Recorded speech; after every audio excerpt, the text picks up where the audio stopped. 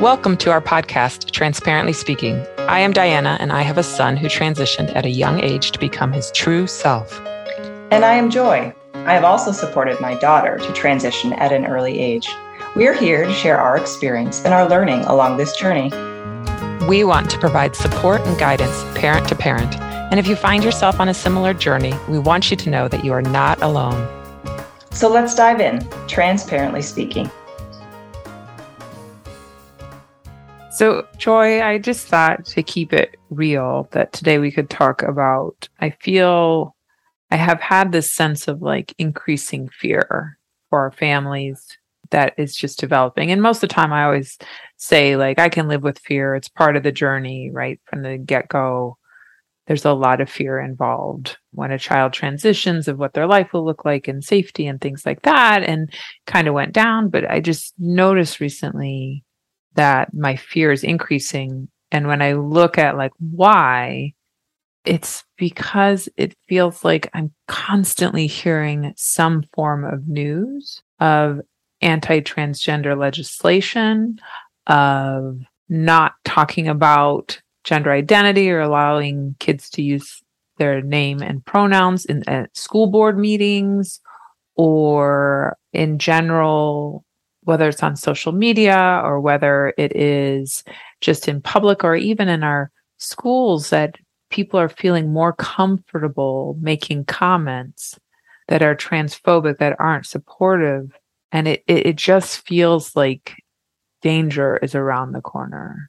Yeah, like people are being a bit more bold or more confident in their communicating or sharing either a disbelief that like transgender is a thing or a concern. The key thing that I've been hearing is this concept of this fear of irreversible effects of kids who are getting transgender healthcare. I agree. And I'll be honest to both you and our listeners, I consciously sort of don't listen to a lot of news for a lot of these reasons, because to manage and navigate my own mental health, like I can't be bombarded by it all the time. So as you and I are preparing for the session today, you're sharing kind of more and more news. And I agree, like even as we were just talking about this, you know, my anxiety is increasing. And I think that it's related to the political environment and the fact that we've got elections here coming up in the next few weeks. And it feels really important. Absolutely, 100%. Because I mean, I'll be honest too, that I don't watch a lot of news, but I do follow, usually via social media, certain groups to get an idea of what's going on. And I keep my ears open. But to be perfectly honest, what really spurred it on was we got a negative review on Apple. And I think it threw me over the edge, not because I didn't expect negative. Like when we started, we've talked about this. We knew that people would comment at some point, and we kind of joked, like we knew we made it when we got it. We were big enough for someone to notice us. Oh.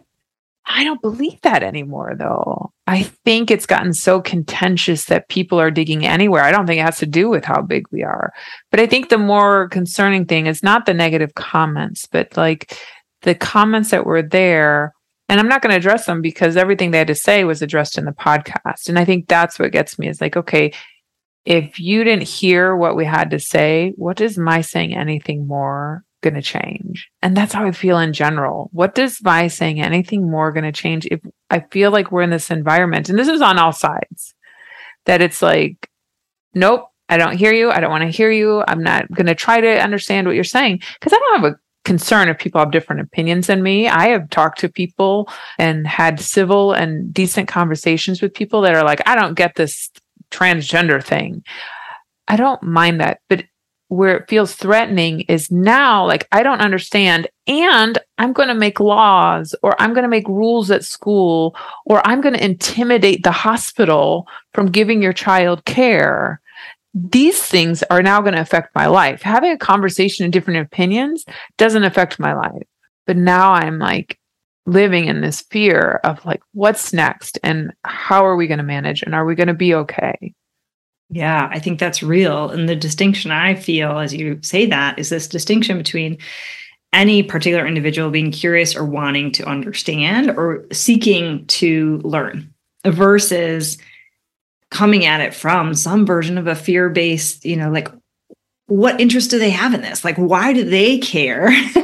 Why do they care about the choices that me and my family are making? How does that impact them? That's where, if we start talking about the political realm, that's this whole concept of how women are lost our ability in many places to choose how to navigate our bodies and our health during pregnancy and things like this, that I will just never understand. This need for power is what it feels like to me. This need for power, or that others somehow believe they know more or what's better for me as an individual than I can possibly know. Yes. And as a former healthcare provider, it's infuriating, right? Like, we have standards of practice. We have what we call the gold standard, and they're researched and they're evidence-based. And to have politics come in and say, you can't do this, because it blows my mind. And I think if you have Apple TV or you have an Apple phone, you might have access to watch Jon Stewart's show that he did about gender, where he questioned the Attorney General of Arkansas about the decision there. They made a law a year and a half ago that no one under 18 could get transition care. And he made the point, like, okay, the American Medical Association, the American Academy of Pediatrics, the American Psychiatric Association, and the Endocrine Society all have agreed upon this treatment, this medical treatment. And it's not like they give it to just anybody. Like, you have to, it's probably one of the most stringent protocols there is in medicine to be able to get the treatment. It's not like you can just come in and poof, like it's done. There's a lot of things that go into it, and even go into making that protocol. But yet some politicians that have no medical background, no experience, are going to be like, nope, you can't do that medical care. Like, I can't imagine anywhere else in medicine besides reproductive rights that politics comes in and says, nope, we know better than the medical societies. We know better than physicians. We know better than the research. Like, it blows my mind. And it's so frustrating. It is. And I can't even imagine how terrifying it must be, like, to be, so I'm terrified, right, as a parent, obviously, with a kid who I believe this care is life-giving, like, it is life-saving, and it is life-giving for these kids. And the providers who choose to give this care, to administer it, to oversee it, undoubtedly they believe the same. And so I can't even imagine what it's like for them to navigate this space. And I have a lovely friend who supports local children's hospital and their leadership and their board. And I know, as this topic, is drawing more and more attention and lights on it, that there is this extra level and layer of anxiety, right? Everything from bomb threats that happened out in Boston, right. Boston Children's. Yeah, the Boston Children's Clinic, right? To just receiving almost like hate mail, or receiving, news articles about this, and needing to confirm and check in, hey, board members, you're all still on board, right? Like, we need to make sure we've got a united front if this is the care that we're committed to giving. How do, and just the effort required there, I can't even imagine. I've seen some beautiful things in some of the parent support groups I'm part of, through email exchanges of parents who are sending gifts and messages and thanks to these providers for continuing to show up and to continuing to battle, this, all I can call it is sort of like hatred or ignorance around healthcare for these kids. Right. And for those listeners that don't know, Boston Children's Hospital was given a bomb threat because of their gender clinic. And they found the person that gave the threat, and they outwardly said, that's exactly why I did it, because, you're mistreating kids, or I don't know, whatever. But like, I can't imagine, they locked down the hospital and the clinic. I can't imagine being in that clinic, a children's clinic, and being locked down. I mean, like, it's frightening, and you don't know what's going on, and you don't know what's real and what's not real. And are you going to get out of there alive? And this is the level of crazy. Arthur always says to me, why are you trying to make sense of crazy? You're trying to use logic with crazy. And I'm like, I don't know what else to do because I mean, I think it's a natural tendency, right? Like, how do I keep myself safe? How do I look at that and help keep our family safe? And I mean, he's right. There's no answer to that question. So it just drives me in circles. And it's so hard. And that's one of the things that we were also talking about, want to talk with our listeners for others who may be experiencing this or who are supportive of this cause that we're positioning here in support of kids who need transgender care, in support of kids who are exploring their gender identity, who are not cisgender, actions that we all can continue to take. And I say that because I look at the actions that I've got listed here and I'm like, yes, I need to do that, or I need to do that again, or it's been a while since I've done that. Yes. And we recognize it can be hard and it can be exhausting and everything else. And so big kudos and thank you to everyone out there who's listening and who is supportive. And just one more ask to, take the next step, be willing to be with us on this journey and look to support in the ways that you can. So we have a couple recommendations or requests for you. Diane, do you want to start with the first one we had come up with? Sure. One way is to support those organizations, support our podcast, to put it right out there, thank them. If you can give us a review, that helps offset the negative ones. And it helps those of us working here, not just on the podcast, but in different organizations. There's the Human Rights Campaign. There's the National Center for Lesbian Rights. There is Lambda Legal. I mean, they are working tirelessly right now. There's so many laws being put out by states. The lawyers are exhausted and they recognize that that's the point. They are being put to do more work than they possibly could do to keep fighting. And so if you can support any of these things and even if you can't financially support, but just give words of encouragement, just say I'm standing right with you. It helps to know that it's not just the families, that we're not alone. And I often think of Mr. Rogers' famous quote that I'll probably botch up, but it's something to the effect that look for the helpers. That's what I'm asking. I need to look for the helpers. Yeah. And I think that we kind of need more than just those of us who are in a family with a transgender individual. We need to know and feel supported by those who aren't directly maybe impacted, to know that we can have a broader reach and a broader sense of impact and influence. And of course, along with that, voting is coming up. Please vote. That's the key thing I wanted to say. Voting is absolutely important. I know we're terrified, depending upon the results of our election, of what can happen. Absolutely terrified, and so voting is absolutely essential. Make sure you're voting, make sure you're encouraging everyone else to vote, to get the word out about what's important. And above and beyond the voting, contact your representatives to let them know what you think. Again, independent of whether you're a parent of a transgender kid or an individual who does not identify as cisgender, and let them know who their voters are and what they support. 100%. We're looking at I think 21 states right now that are looking at laws to stop medical care for kids. I don't even know the number of states right now that are looking at laws.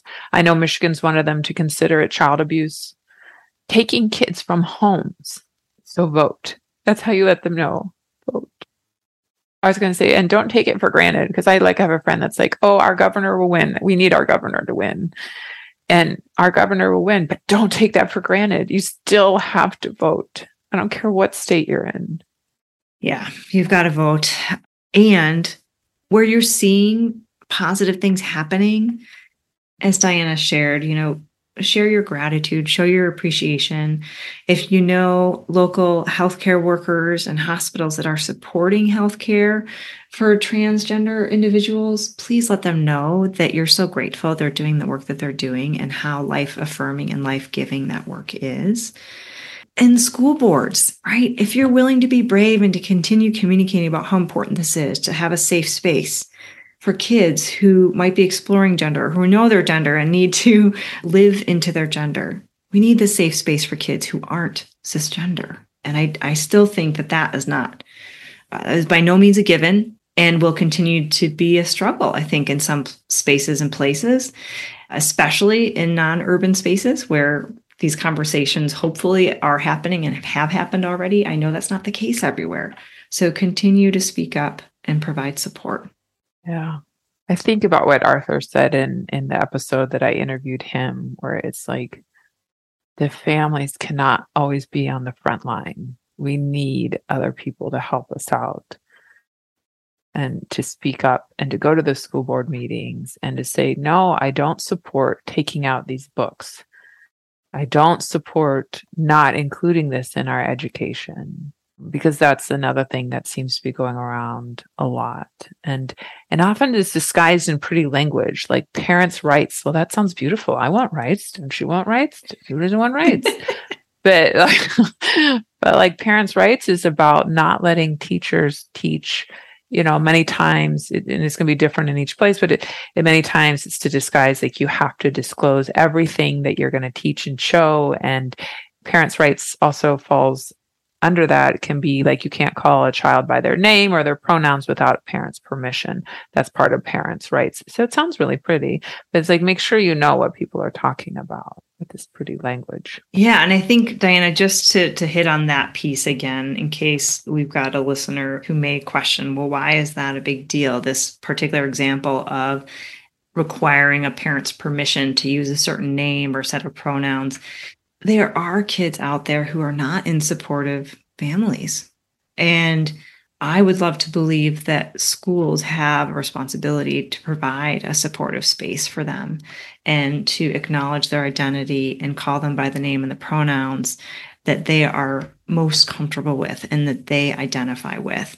And so by requiring a parent's permission, you're undoubtedly going to limit that support for certain kids who do not have that support at home. And, it makes me sad just saying that, but I know that that's the case. I know that there are, parents who, whether they just haven't been educated or who have other beliefs that are in conflict with this, and that creates a space where they can't navigate this in such a way as to show up in support of their kids. The school should be a safe space. And I can only hope and believe that we as a society can lean into our education system. Unfortunately, that in a lot of ways, our education system is bringing up the next generation of kids, right? Like they are defining societal values in ways that we can argue about whether or not that's right or wrong, but like it's happening. And I think it's a beautiful opportunity to create safe space for kids. Yeah, and for the schools that have done this, have called kids by the name they ask and their pronouns, they've done it because they know academically those kids do better. They no longer are worried about being seen. They are able to focus on the academics and learn, and that's why many of the schools have done that. The other thing is if a student comes and says, please call me this name and uses pronouns, and the school has to contact the parents first, if they are in an unsupportive environment, that might put that student in danger. Especially if they didn't know that that's what would have to happen. Oh, if the student didn't know that the school was going to reach out to their parents because they're showing up feeling safe. So they're asking for this. And then the school will go back to contact the parent. And that just creates another level of risk for the child. I see. Oh my gosh, that's devastating. Yeah. Reach out to your friends and family that are families with children or individuals with trans identities, non-binary identities. See how they're doing. Let them know. But also speak up, please. We need everybody. Yeah, seeking our allies here to back us up and so we can fall into supportive hands. Thank you to all listeners, and we really appreciate your support. That's a wrap on this episode of Transparently Speaking. Thanks for joining us today. Join us again on the 1st and 15th of every month for our next podcast. Thank you to Filter for our awesome music. That's PHILTYR. Check them out at Apple Music, YouTube Music, Spotify, or anywhere you download music. As a reminder, we welcome your feedback and questions. Email us anytime at transparentlyspeakingpodcast@gmail.com. If you're taking something away from our podcast, we'd appreciate if you take a moment to provide us a review. The more listeners and reviews, the more people we can reach and support. Thanks in advance. Cheers from Joy and Diana.